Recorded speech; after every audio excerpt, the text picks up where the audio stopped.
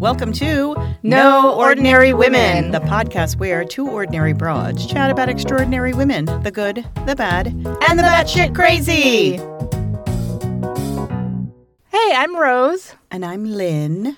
Who are you going to tell us about today, Lynn? Well, in today's episode, I'm going to take a closer look at Charlene Gallego. Is that what I said it was? Gallego? Sounds close enough. Gallego. That's good enough. She was a woman who, alongside with her husband, Gerald Gallego, committed a string of heinous murders in the 70s and 80s. Oh. So we have a trigger warning today. This is a pretty gruesome story. The trigger warning would be for rape, incest, murder, domestic abuse, all kinds of awful things. Is that it? That's it. But just so you know, I don't really get into the details of it. I'm not getting into the gory details. Like, they're definitely in the book. They're definitely in all the articles I read. If you want to do that, feel free to research them. But this is about a couple who committed these heinous crimes. So I'm talking about her, because she's a woman, and what she did. And she didn't do the heinous things that he did. So I'm leaving a lot of that out. Mm-hmm. And if you feel free to dig into the story and look a little further. All the sources I used will be on our website. And I read the book as well. So just a heads up about that. Do you want to talk about our cocktail? You read the whole book? I read the whole book. Well, I'm almost done with the book. I'm not completely done, but I'm almost done. Because I went back and after I got about 3/4 of the way through, I went back and highlighted a bunch of stuff that I missed and used that as I was writing the story. And so, okay, yeah. So anyway. Wow. So the cocktail of the week, which I've already finished my first one, waiting for Rose to get ready. It's just mint. It's kind of a little bit similar to last week's. It's just lime, mint, simple syrup, Captain Morgan spice rum, though, and some soda water. So it does taste kind of like last week's. Yeah, except I used spice rum instead of Bacardi. Yeah, I can tell. Yeah, and so I just did that, just something simple, because I was very busy at work today, and so I didn't have a lot of time to make something fancy schmancy. That's always her excuse. I know. Busy. So we'll take a picture, post it on and I'm going to start posting our drinks on our highlights every week and the recipe, so you guys can have our drink recipes. That was a little shout out to Katerina. I was like, wait, I wanted to say Katrina, but I'm like, that's not right. Katerina for suggesting that. Whoop, whoop. Thanks, Katerina, our number one fan. So anyway, I did get we got a lot of new followers and new reviews this week. Yeah. Yeah, we're doing good. Nice. We have like 20 more followers and 20 more reviews to get to your... Till you get to take me to the beach? Yeah. Whoop, whoop. And I just invited you to the beach, so... There we go. You have until June 30th. Wait, I thought you were going June 30th. I thought you were going... June 29th?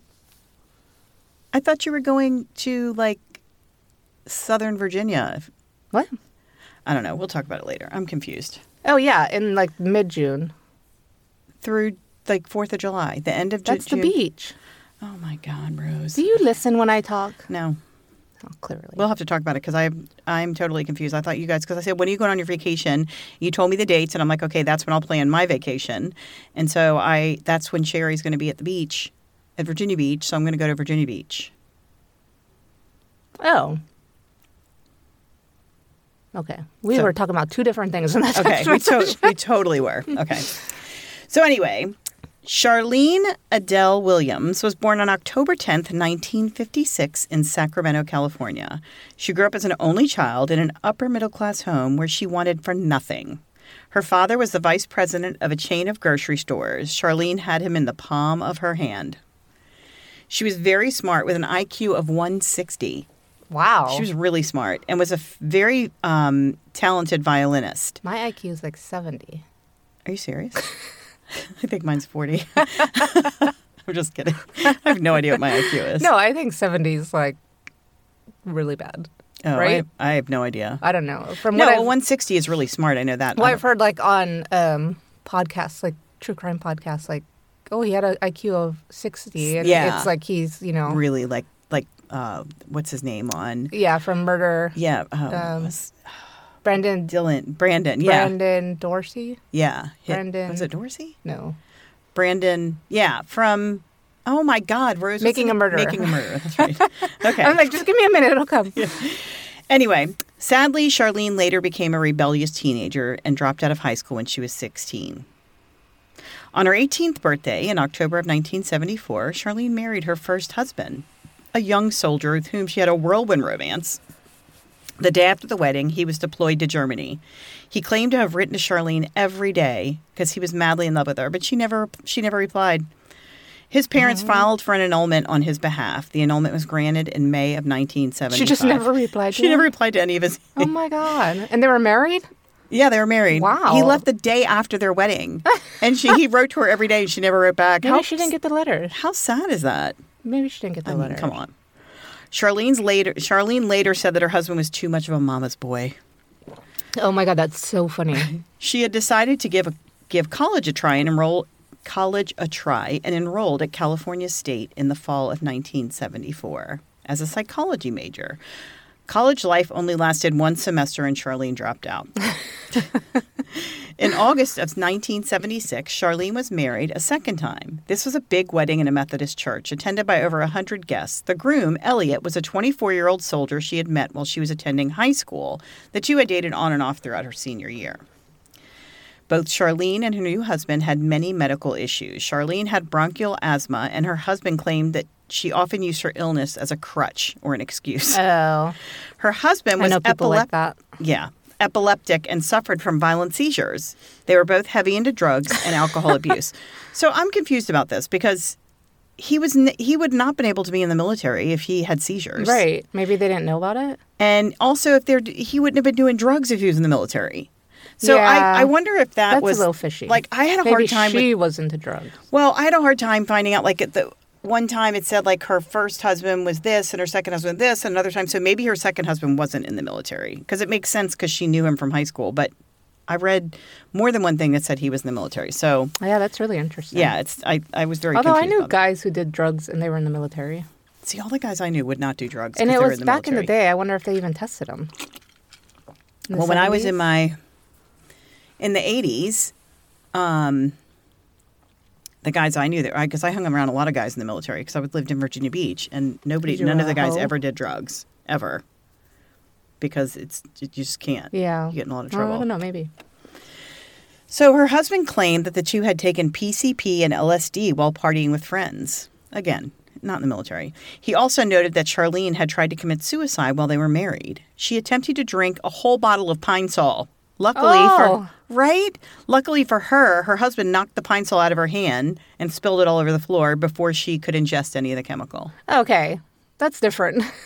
I'm like she was probably being dramatic. I'm just going to drink this bottle of Pine Sol and kill myself. Well, he knocked it out of her hand. She couldn't drink it. So. Yeah, well, who the fuck wants to die that way? I don't know. Apparently she did. But she was on LSD, so she didn't know what the hell she was doing. Oh, yeah, maybe that's true.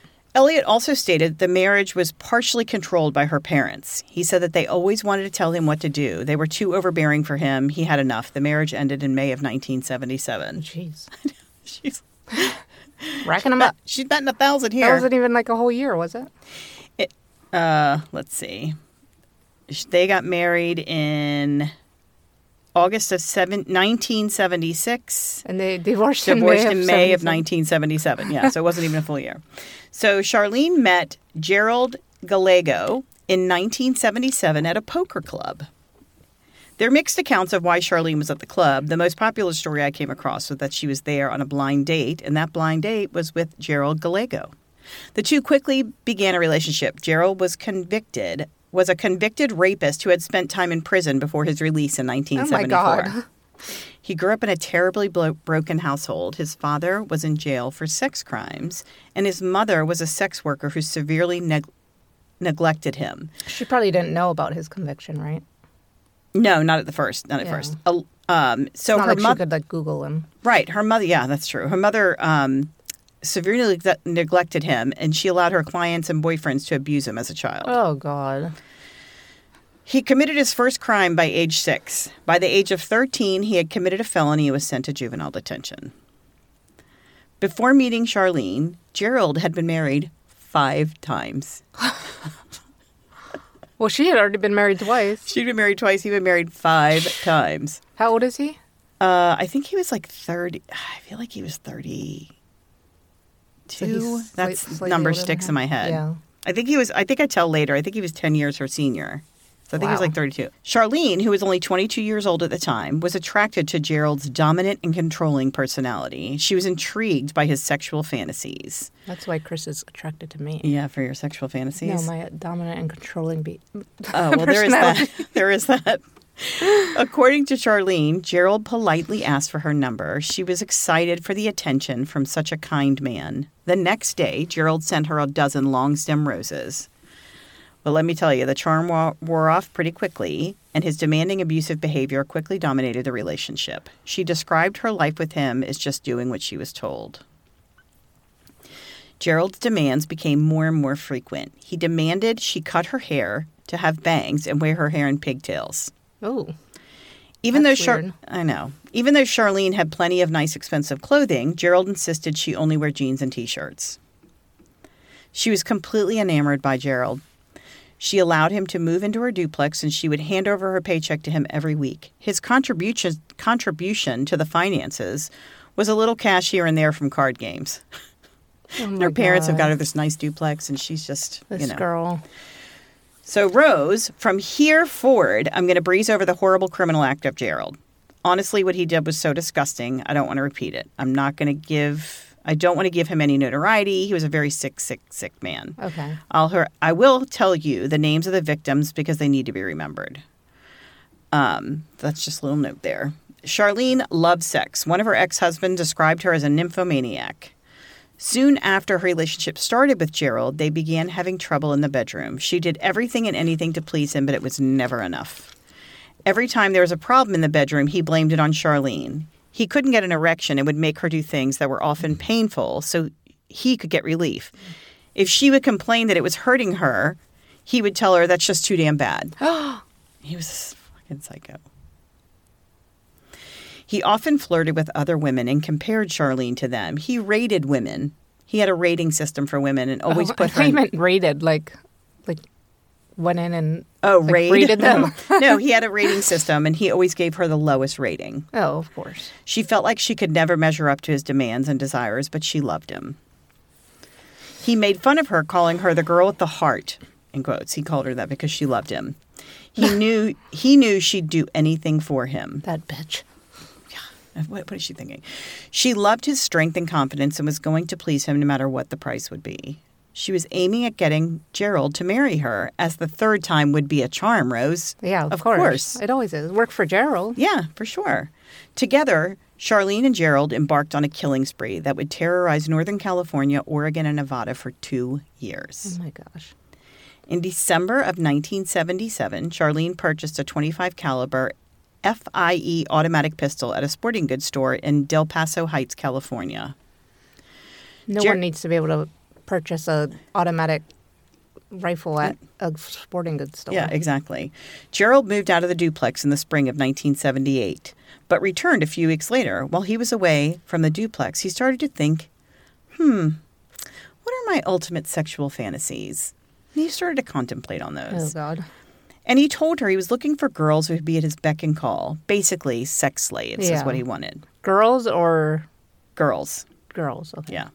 Charlene told him he could dream about that because it would never happen. She basically laughed at him. She's like, you're crazy. Yeah. In 1978, Charlene and Gerald were invited to the annual Grocer's Ball. Her father wanted to introduce Gerald to some friends so he could obtain employment because he worried about Charlene's well-being. Gerald was able to obtain employment due to the connections made at the ball a few weeks later. He rented his own apartment, and his daughter lived with him. He somehow, in his divorce from one of his wives, he got full custody of his daughter. Blows my mind. I have no idea. Like, if you've been convicted of a sex crime, you should not have even be seeing your kids, let alone have custody of them. He was convicted of a sex crime before he had his daughter, and he still got full custody of her. That's awful. Absolutely disgusting. So he rented the apartment for himself and his daughter. 2 days before he started his new job, one of his daughter's friends came to visit for a couple weeks. Oh, God. This isn't going to go well. No. The friend later told authorities that Gerald had sexually assaulted her. How old were the girls? Like 14. Oh, okay. maybe 12 at this point. Gerald had always had fantasies of having sex with women. One night, Gerald brought another woman to Charlene's place for a threesome. He wouldn't let the two women touch each other. They could only pleasure him. Because he thought same sex, like two people of the same sex having sex was wrong. Yeah. Same gender having sex was wrong. He was super religious. He thought it was disgusting. So the next day, he stopped by Charlene's for a visit and found her in bed with the woman, but without him. He was angry. He chased the woman out of the house. He then beat Charlene and told her that he did not approve of this, especially without him. I think it damaged his ego, Rose. Oh, I'm sure it did. She was probably like, finally, I'm getting some relief. In July of 1978, Charlene found out she was pregnant. Gerald was not happy because this was going to interfere with his sexual fantasies, Rose. Of course, Gerald blamed the entire pregnancy on Charlene. It was all her fault. Oh, yeah, of course. He didn't want any more kids in his life. So he had the one daughter, and then he had, that he knew of, one other child with one of his wives. Okay. And that that woman, like their marriage lasted like months. And she took the kid and left. Good and for her. They never even told the child who the father was. Like to this day, apparently the child doesn't know. His job was causing him so much stress. He eventually quit and sent his daughter back to go live with his mother. Okay, so his mother was a horrible mother. She was a sex worker. Yeah. She let her boyfriends and clients beat him up, and she's living with. And I'm like, I mean, the girl's mother had to be worse than all of this. Right. It just blows my mind. Or the judge just sucked. I have no idea. I can't even imagine it went to court. Because he probably just took her and was like threatened the woman, or who knows what happened. I have no idea. There's nothing that makes me understand this. That's so sad, though. Hopefully the mom was like, I'm not going to do that again. Or was she not? Like, well, I'm going to be a better parent with my granddaughter. Yeah, I guess. I don't know. I have no idea. They don't really get into that at all. Yeah. So Gerald's fantasy took a deadly turn in September of 1978. Charlene was 2 months pregnant and having terrible morning sickness. But according to Gerald, that was her problem, Rose. Obviously, he had a plan, bitch that got knocked up, and he had no time. He had no time for weak people. That morning, he loaded the gun she had purchased the year before. She noted he had a strange look in his eyes. He was sitting at the kitchen table. She was afraid to go along with this bizarre plan, but she wanted to please him because she loved him. She wondered to herself if this was just Gerald testing her loyalty and obedience. So she thought, maybe if I just go along with what he's saying, he's just seeing if I'll do it. They took off in the morning in Charlene's 1973 Dodge van that she had purchased with the help of her father. Gerald was driving the van while going over the plan with Charlene. She was to search for sweet young girls and lure them into the van, and he would take over from there. Charlene roamed through the mall looking for prospective volunteers. She would entice them by offering them to smoke marijuana. Apparently, she was taking too long because she turned a corner in the mall and found Gerald appeared out of nowhere. He poked her hard in the side and asked her what the hell she was doing. She told him she was trying her best, and then he said, "Try harder, bitch. I'll be waiting. Don't let me down." Cheese and rice. I know. She was afraid of what would happen if she didn't come through for him. Just then, she spotted two girls, young and starry-eyed. She thought that these would be the ones. She could have walked away at this point, but she didn't. She approached the two girls who looked to be in their late teens and was super cheerful. She said, "Hey, do you girls want to smoke some pot?" And the girls were eager to partake. They were like, "Sure." So these two girls were the first two victims. Their names were Rhonda Scheffler and Kipling Vaught. They were 17 and 16. Like, I don't care how abused you are. She could have just said, "Kill me," instead. I'd rather, you'd have to kill me before I would do something like that. Absolutely. So... Right. I don't feel bad for her. You know what I mean? No, because she's going right along with it. Right. There's so many times she could have been like, "No, I'm not doing this." And she's like, "Yeah, he would have killed her, but okay. That's better than him killing." Than two, innocent. You're the one who... Well, if she turned him into the police, she could have gone into, the witness protection or something like that. I mean, I don't know how, but I'm just, going through my head. So they stepped into the back of the van with Charlene and instantly had a gun in their faces. And this man holding the gun did not look like he was joking around. Both of the girls are restrained with tape and told to lay on the floor of the van. Charlene was ordered to keep the girls quiet while Gerald drove the van. He drove for what seemed like forever until he turned onto a long, dark road. He stopped at the end of the road and untied the girls' feet and ordered them out of the van and to walk in front of him while he pointed the gun at them towards the woods. Charlene sat in the van in silence for what seemed like hours. Gerald finally returned, but he was alone. He told her not to ask him any questions. From outside the vehicle, he barked orders at her to drive back to Sacramento, not to call any attention by speeding, etc. She should just go somewhere where friends would remember seeing her, then drive back to pick him up in the Oldsmobile, not the van. So she was like really confused about why she would switch vehicles and all that. She? Yeah, well, probably not. But she knew better than to question him, so she completed the task exactly how he ordered and headed back to pick up the girls. It was getting colder out, and they're like in the desert, so it's getting colder out. Yeah, right. And she was worried that they would be freezing. But she was also nervous about getting back too soon for the wrath of him if she was speeding. Right. So she passed a patrol car just as she was arriving where she needed to turn off the highway.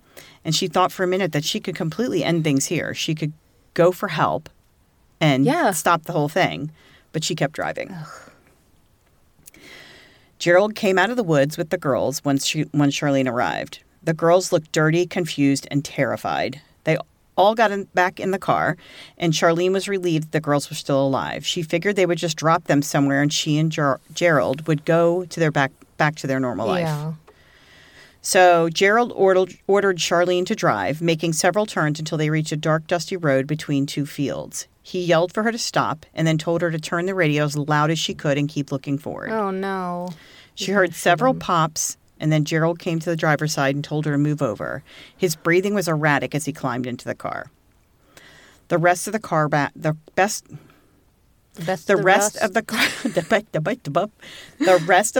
ride back was in complete silence. 2 days later, farm workers found the bodies of the two girls in a field barely covered by clumps of grass. Charlene watched as Gerald took all the evidence from the crimes, including the gun, and tossed them along the Sacramento River in various dumpsters around town. So, he filled their purses with rocks and threw them in the river. Yeah. And then he put stuff in various dumpsters so nothing was, close by to the next piece of evidence, including the clothes he was wearing. Ugh. At this point, Gerald had insisted that Charlene get an abortion. She didn't want to, and she asked if she had any say in the decision. He said, You do have a say as long as it's the same decision that I've made. I mean, please don't bring a kid into this. Oh my God, for real. You're going to have another Gerald on your hands. Absolutely. Charlene went into the abortion clinic alone and waited for the procedure. Gerald left her to fend for herself after the procedure was over. She felt nauseous, dizzy, and had to push through on her own. She had to find her own way home. Charlene and Gerald went on a short trip soon after and stopped to visit his daughter at his mother's house in Chico. That's where his mother lived, was in Chico, California. He didn't receive the warm reception that he thought he was going to receive from his mother. It turned out that Krista, his daughter, had turned him in for sexual abuse, claiming the abuse started when she was 6 years old. Oh, my God. And then the other girl, her friend, had gone to the right. authorities, too. His mother tried to talk him into turning himself in. He actually thought about it for a few minutes and then changed his mind. So soon after, his mother's husband came home and saw him there and wanted to kill him. He was so maybe his mother married somebody that was nice. I don't know. Yeah. So he ordered Charlene to the car and they got out of town quickly. Charlene was physically shaken by the accusations made by Krista. She wasn't sure if they were true, but she couldn't believe that Krista would turn her couldn't believe that Krista would turn her back on her father like this because he loved his daughter, Rose. Oh my God. She was actually in the house some of the times that Krista said that her dad abused her. Charlene was in the house. Oh, that doesn't surprise me. She probably knew about it all along. She probably did. And Charlene had good parents? Her parents were super, super, they might have done too much for her. Do you know what I mean? Yeah, and she just... Yeah. She had a really good upbringing. Well... So he thought about what he needed to do moving forward in order to protect himself. He would have to either murder or marry Charlene. Something had to give. Yeah. So the latter option seemed to be the best idea for now. Charlene and Jared were married in Reno on September 30th, 1978. We need someone to do his dirty work. Yeah, exactly. This was Gerald's 6th marriage, Rose. 6. That's the least of his problems, Lynn. I know. And Charlene's 3rd marriage. Charlene's parents attended the wedding as witnesses. I'm like, why are they not like... I mean, what are you going to do? I don't know. I mean, it's not like, she's going to listen to them and not marry him. That's true. So they're probably just trying to be supportive and oh my God, hopefully she'll leave. I can't even imagine. They don't even know the worst of it. No, they don't even know. So Gerald decided he needed more protection than just marriage. He needed a new identity.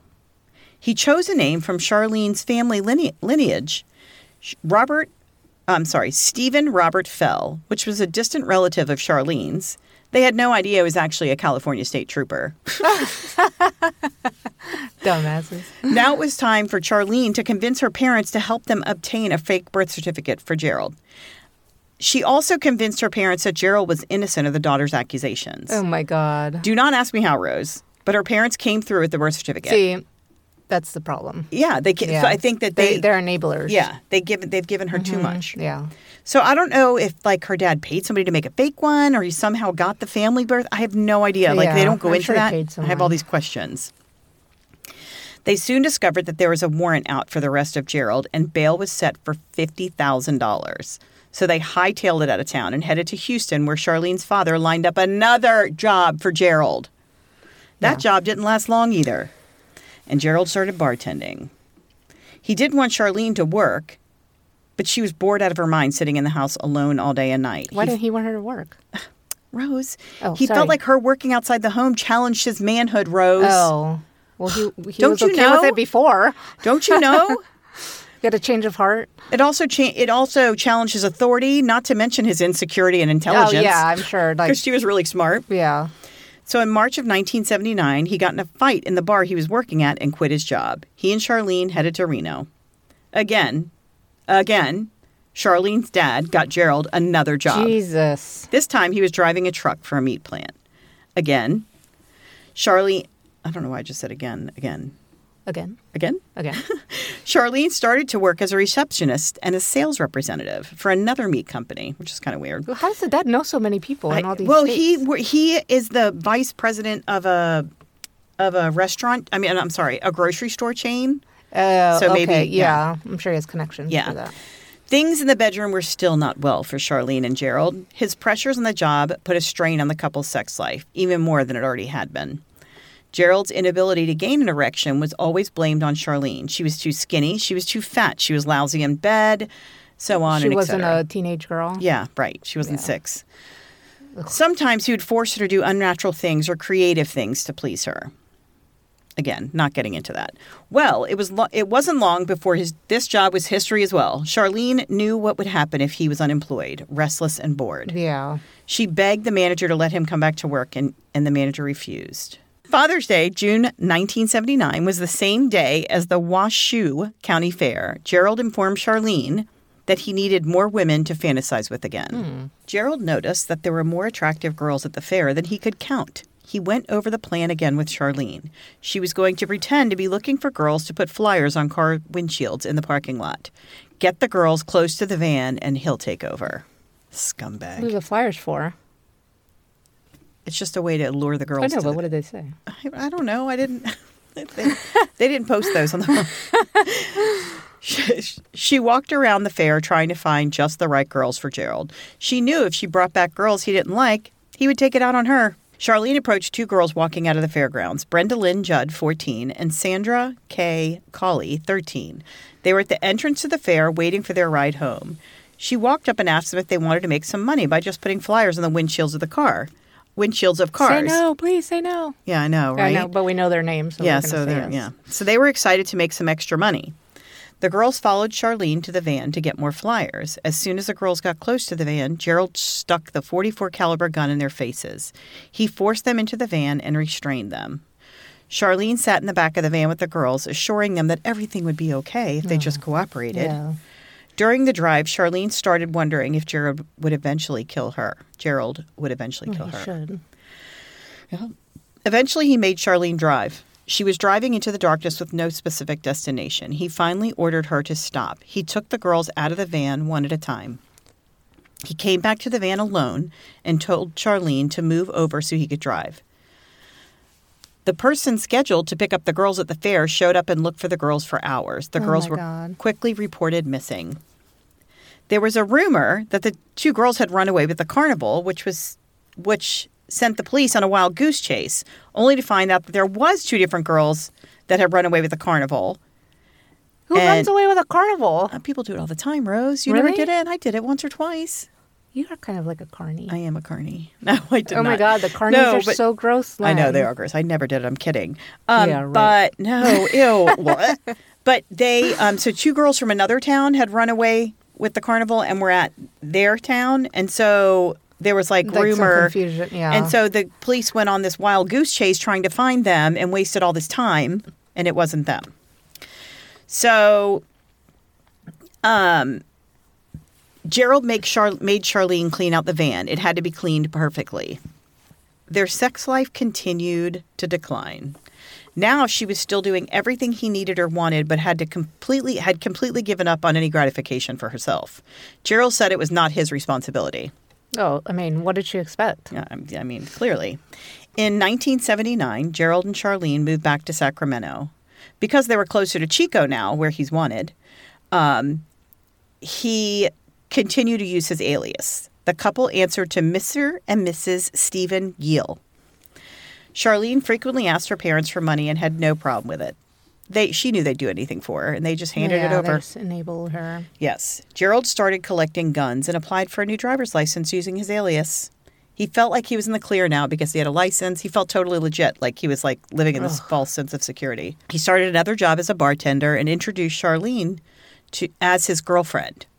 It was common knowledge that Gerald was having many affairs. One of the waitresses said that she was pregnant with his child. It isn't known if Charlene knew about the affairs, but she really wasn't interested in sex lately, and he was leaving her alone in that department, so she kept her mouth shut. However... I mean, she knew about him raping and killing little girls. Right, so, exactly. I mean, I'm sure she didn't care that he was having affairs. Well, the fact that he wasn't bothering her, she knew that he was having affairs. And so she kind of was like, well, he's leaving me alone. However, he was still beating the shit out of her every day. Yeah, I'm sure. So it didn't take much to set him off at all.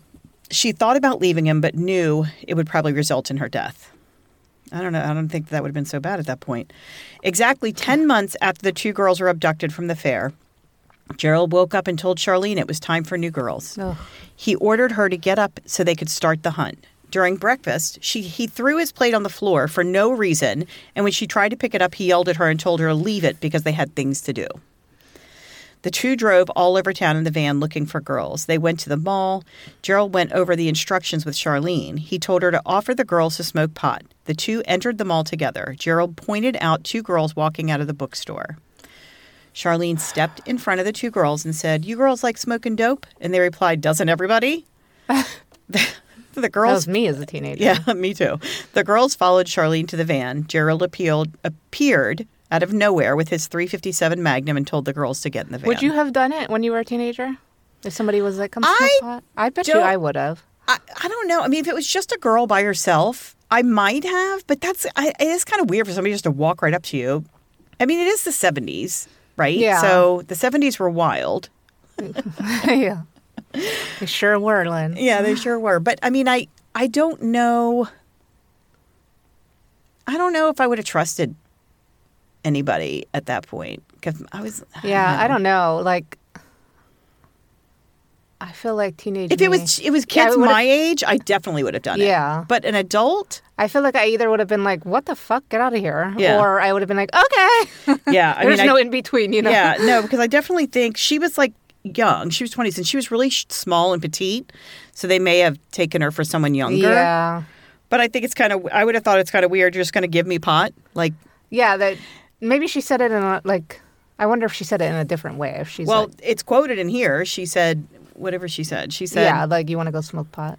Yeah, you girls like smoking dope. That's in quotes. So, but the thing is like if I was at the mall, because we hung out at the mall a lot when we were younger. So if I was at the mall and somebody my age came up and said that, I would have been like, hell yeah. Yeah, right. But I don't know that I would have done it with an adult. I would have been like, no, this is creepy. So I don't know. So maybe she looked like a hippie. Maybe. You know, you trust hippies more.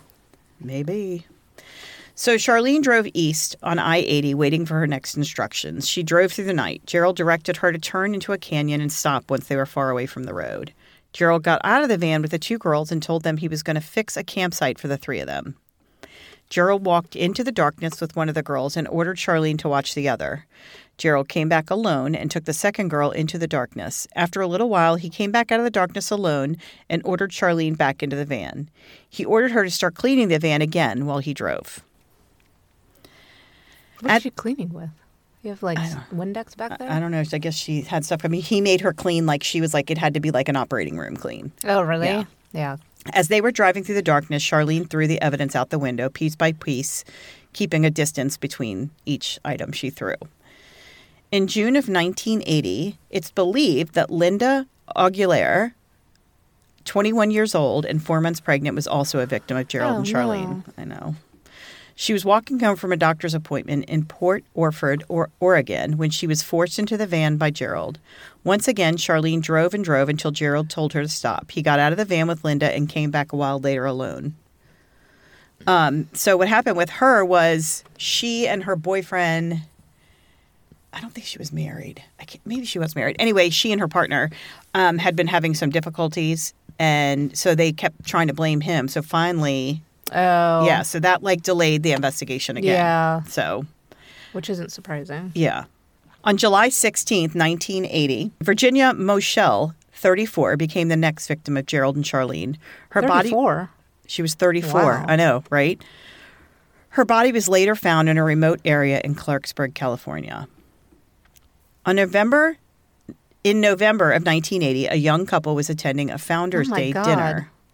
Yeah, so that was July. I'm sorry, that was July 19th. So that was like a month after the pregnant girl. Yeah, he's getting closer and closer. Yeah. So in November of 1980, a young couple was attending a Founders Day dinner dance at the Carousel restaurant hosted by Sigma Phi Epsilon. So their seniors, Craig Miller and Elizabeth Sowers, were in attendance and they were the all-American couple. They were like really cute. They were totally in love. They were already engaged. They're going to be married New Year's Eve, 1981. They were both seniors in college. The night of the dinner dance was wonderful for the couple, but they left fairly early, just after midnight. And I was like, midnight? That's pretty late to me. I guess in college. Not when you were like 20. Yeah, right. They were in the parking lot when Gerald forced them by gunpoint into the car. A few minutes later, a fraternity brother noticed the couple in the back of an Oldsmobile Cutlass Sierra rather than in Mary Beth's red Honda. And he was like, what the fuck's going on? What's going on? And so he like sticks his head in. He's like, I don't even know who these people in the front seat are, because they're both, he's in a fraternity, she's in a sorority, so they have all the same group of friends. He stuck his head in the car and asked what they were doing. And they both sat there in like dead silence. And the couple in the front seat was acting strange. And the woman yelled at the fraternity brother and was like, get away from the car, and sped away. Fortunately, he felt weird enough about the situation that he took down the license plate number of the car. Oh, good. So when Mary Beth and Craig didn't show up to planned events or work the next day, their classmates became suspicious. Well, why didn't he call the cops right away? I have no idea. I don't know. The police were called, and after a few days of questioning, the license plate number was received by the police, and the tag came back for the car the student described as registered to Charlene A. Williams or Charles Williams, her dad. The police went to her parents' house, and while they were there, Charlene pulled up in the car. In the driveway. Oh, my God. She was 7 months pregnant and seemed quite young. And the police were like, and she seemed really innocent, too, because she was real petite. And she was probably like just playing the role. And she allowed them to search the Cutlass, and they didn't find any signs of foul play. So she must have cleaned the shit out of it again. Yeah. It wasn't long before Craig's body was found in a remote location on the side of the road. It's so sad. Did they ask more questions, though? Well, they did. I mean, they did later. But, okay. I mean, right at that point, they didn't. They brought Elizabeth back to their apartment. And the next day drove to a different rural area and left Elizabeth's body. Oh, no. So she was alive until the next day. Yeah. On Monday, November 17th, 1980. So that's holy crap. Right after? Yeah, it's in the same month, within a month. Yeah. Gerald and Charlene Gallego were captured by FBI agents in Omaha, Nebraska, while they were attempting to pick up money her parents had wired to them. Oh, my God. Her parents are the worst. They're just such enablers. Gerald Armand Gallego Jr. was born while Charlene was in prison on January 17th, 1981. She fucking named the baby after him. Oh, my God. What a dumbass. I want to slap her in the face. Yeah. I was so annoyed by this. Why would you you're like repeating history. Right. You're such an idiot. She's the worst. I mean, I don't even, I understand, abusive relationships and stuff, but I don't even feel like that's what this was. I mean, it was abusive for sure, but... I mean, it's ridiculous. Why would Yeah. she name the baby after him after all that? That's just like, it's like, I feel like it's like celebrating him, Right. right? No. And she didn't have to. They were both in jail for Yeah. ever, probably. Right. So she was 24 years old when she had this baby. Charlene had a high-priced family attorney. He requested bail for Charlene, stating that her being in prison violated the rights of her unborn child. Gerald had a public defender, so, he was fucked. Yeah. Charlene initially denied any involvement in the murders, but she eventually confessed to her role in the crimes. She claimed that Gerald had brainwashed her and forced her to participate in the murders. However, her testimony was contradicted by the evidence, which showed that she was a willing participant of all the crimes. Absolutely. Yeah. She was convicted of murder and sentenced to death, while Gerald was sentenced to life in prison without the possibility of parole. Originally. She asked her attorney what she could... Sorry, say that again? She was convicted? See, I read this and I don't know if it's true. It says she was convicted of murder and sentenced to death, and he was sentenced to life in prison without the possibility of parole. I think that's incorrect, but I read that in two places. So, Charlene asked her attorney what she could do to get out of the mess, and her attorney looked at her and said, "What can you do? What can you do to get out of this mess?" Maybe you shouldn't have fucking let him kill people. Right. She looked at her attorneys and said, "Well, we're not just talking about two kidnappings, because now, mind you, they're both being charged with the kidnapping and murder of these two people." Oh, so she can said, get time off. She's saying to her lawyer, she said, "We're talking about 10. And her lawyers were like, "What?" And they were like, "Holy shit." She explained that the college couple were the last of a string of abductions and murders that had lasted over 2 years and covered 3 states. Wow. She told Plea her... deal. That's the word I was looking for. Yeah. What word? Plea deal? Oh, plea deal. Yeah. She told her attorneys that she lured the victims and Gerald sexually assaulted and killed them, acting out his sex slave fantasy. Her attorneys hired a private investigator to make sure she was telling the truth. They didn't want to look like idiots in front of the judge, obviously. Right. And they discovered it was the grim truth. So investigators from all these other states now are like wanting to talk to her about all these unsolved crimes. They're like, holy shit, this fits the bill for this and this. Yeah. It's like... And Charlene's attorney offered promised cooperation to testify against Gerald in exchange for a reduced sentence. She defended that she never killed anyone and that she was also a victim. I don't believe that. She might as well have killed them. She lured them in to be killed, so what's the difference? Right, and she had opportunity to go to the cops. Many times. And stop it. Her parents would have protected her. She could have, just gone. Her parents would have, Right. She could have had anything. They could have paid for her to go to another country. I understand she was probably abused and brainwashed. Victimized. She was victimized a little bit, but for sure. At the same time, I'm like, when people let their children be abused and stuff like that, I'm like, I'm sorry. No, it's ridiculous. Yeah, there's a special place in hell for people like that. I draw a line because there's one thing about somebody abusing me, but somebody going to abuse my child. Mm-hmm. It'd be a cold day in hell. You know what I mean? Absolutely. So this is where I know that paragraph about her getting the death sentence is wrong, because it says Nevada was ready to release Charlene 6 years ago, or 6 years, well, at this time, 6 years ago, for good behavior. But California officials threatened to arrest her on other charges if she didn't serve her full sentence. Oh, good. Of 16 years. So, 16 years. She feared going to California prison, believing that Gallego had stronger connections to which would carry out his threats. So she pled guilty to another second-degree murder charge so Nevada would keep her additional 6 years. Well, that's smart. Because she knew if she went to California prison, he would have her killed. Yeah. Well, it's a good thing she named her kid after him. He's such a great guy. Fucking idiot. Like, what the fuck? I hope, Well, her parents ended up raising her child. I hope they change its name. Yeah. So by July of 1997, Charlene completed her 16-year sentence and was released. I don't think if you raise someone like that, and I'm not saying that it's the parents' fault, but if you raise someone like that and you're enabling them the entire time, you should not be able to raise that child. No, they shouldn't be able to. No. Let's hope maybe they learned a lesson. I don't know. In June of 1980... they were still enabling her up until getting her a fucking Right. Well, she asked for money, and the police were monitoring them, and they cooperated with the police in knowing that they were going to arrest them when they sent the money. So, the police... Oh, they did? Okay. Yeah, they were cooperating. Yeah. Sorry, I should have said that. Not that But it's still, I mean. So in June of 1983, Gerald was sentenced to death for the murders of Craig Miller and Mary Sowers. And in June of 1984, Gerald was convicted for the murders of Karen Twiggs and Stacy Redkin. But this sentence was later overturned. I have no idea why. Gerald later died of cancer while awaiting execution on July 18, 2002. Oh, too bad. I know. In her first interview after being released from prison, Charlene seemed determined to distance herself from the grisly crimes that put her behind bars for nearly 17 years. It just died. Oh, did it? I know it didn't. But she knows she can never be free of them.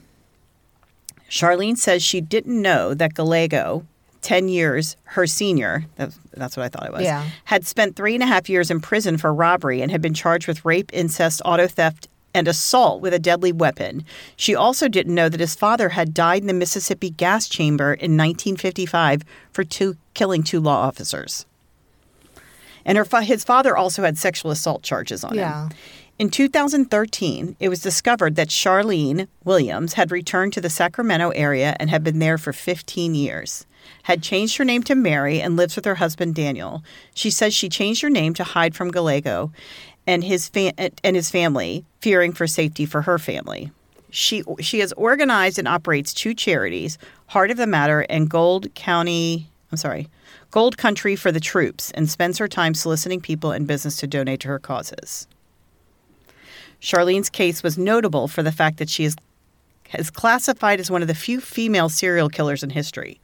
Her crimes were particularly heinous, and the fact that she was a woman made her case all the more shocking to the public. Charlene's story is a cautionary tale about the dangers of falling under the influence of a charismatic and dangerous individual, and it serves as a reminder that evil can come in many different forms. Yeah, I don't feel bad for her. Like, I'm sorry, but I mean, she served her time. So I feel pretty strongly about people serve their time. I just don't know that I don't feel like it was enough time. I don't either. 16 years. She basically captured, 10 people for him to kill? Yeah. I mean, she knew what was going to happen to them. Right. After the first ones, she knew it was going to happen to them, and she continued to do it. That's what. And she chose her own life over theirs. Right. Which is bullshit. Yeah. And they were like most of them were kids. Yeah. I'm telling you, it was. She should have been in prison for life. It's very strange. They talked to her about a lot of things. She doesn't, the fact that they even gave her name and the fact that she moved back to Sacramento, she's crazy. I know. I would have moved to a whole different side of the country. Yeah. I would have never been, I wouldn't have. But I mean, the reason and it's like, what did I say this last week? It just goes to show that the rich get away with more. Oh, yeah, because for sure. she had high-powered attorneys. Yep. High-priced attorneys. And so she got this plea deal, whereas now, granted, he shouldn't have gotten any leniency whatsoever. Yeah, for sure. Yeah. But he had a public defender. So everything, he got and the I brunt. mean, he actually did the killings. Right. And she did give up all the information about... Right. And she advised them where the bodies were. Yeah, she had right. a photographic memory. And so she let them know where all the bodies were. So, I mean, at least she did that. Right. So she did help with the investigation. But I don't know. I tell you right now, if one of my kids or someone I knew was one of their victims, I don't know that I would be psycho knowing that she was for free. sure. It would make me crazy. Yeah.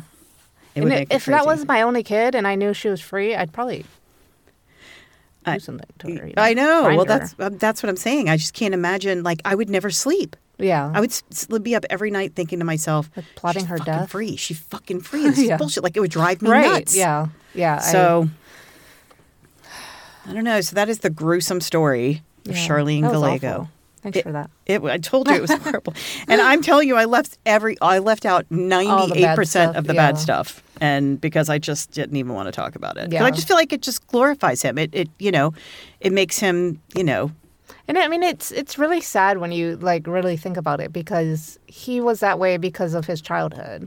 Again, we've talked about this so many times. You can excuse that. He grew but how much of it was genetics kind of too? Abuse. Well, but that kind of abuse. I mean, God knows what he was exposed to with his father. Right. Who knows if his father abused him? Right, but and then all the abuse from his mother's sex partners or Yeah, whatever. well, I mean, yeah, and I don't know if that was sexual abuse or just Yeah, physical I'm sure abuse, it was but both. either way, it's still mentally Right. debilitating. And knowing your mother's doing that, like letting that happen, that's also a mind fuck. yeah, and then his dad, having been a sexual offender and all that stuff, I just wonder if any of it's genetic too, if there's like something wiry in there, like DNA, Yeah. that makes him, Crazy. I don't know. It's don't really, know. it's a fucked up story. That's a really fucked up story. Ugh, it's kind of sickening. So So if sorry, you guys. enjoyed that fucked up story, Sorry, you guys. head on over to our Instagram at No Ordinary Woman Pod. And our Facebook, same thing, No Ordinary Woman Pod. And TikTok, No Ordinary Woman Pod. And no, I'm sorry, not TikTok. Yeah, TikTok. And then Twitter is No Ord Women Pod. Give us a shout out. Make sure you like, rate, and review our podcast on whatever platform. You can't do it on Google Podcasts, but you can do it on, I think, any other ones. But We'll we got a love lot of you ratings. forever. Yeah, we will love you forever. Like our favorite fan, Katerina. So, All right, guys, that's a good story, Lynn. thanks for tuning in. See you next week. Bye.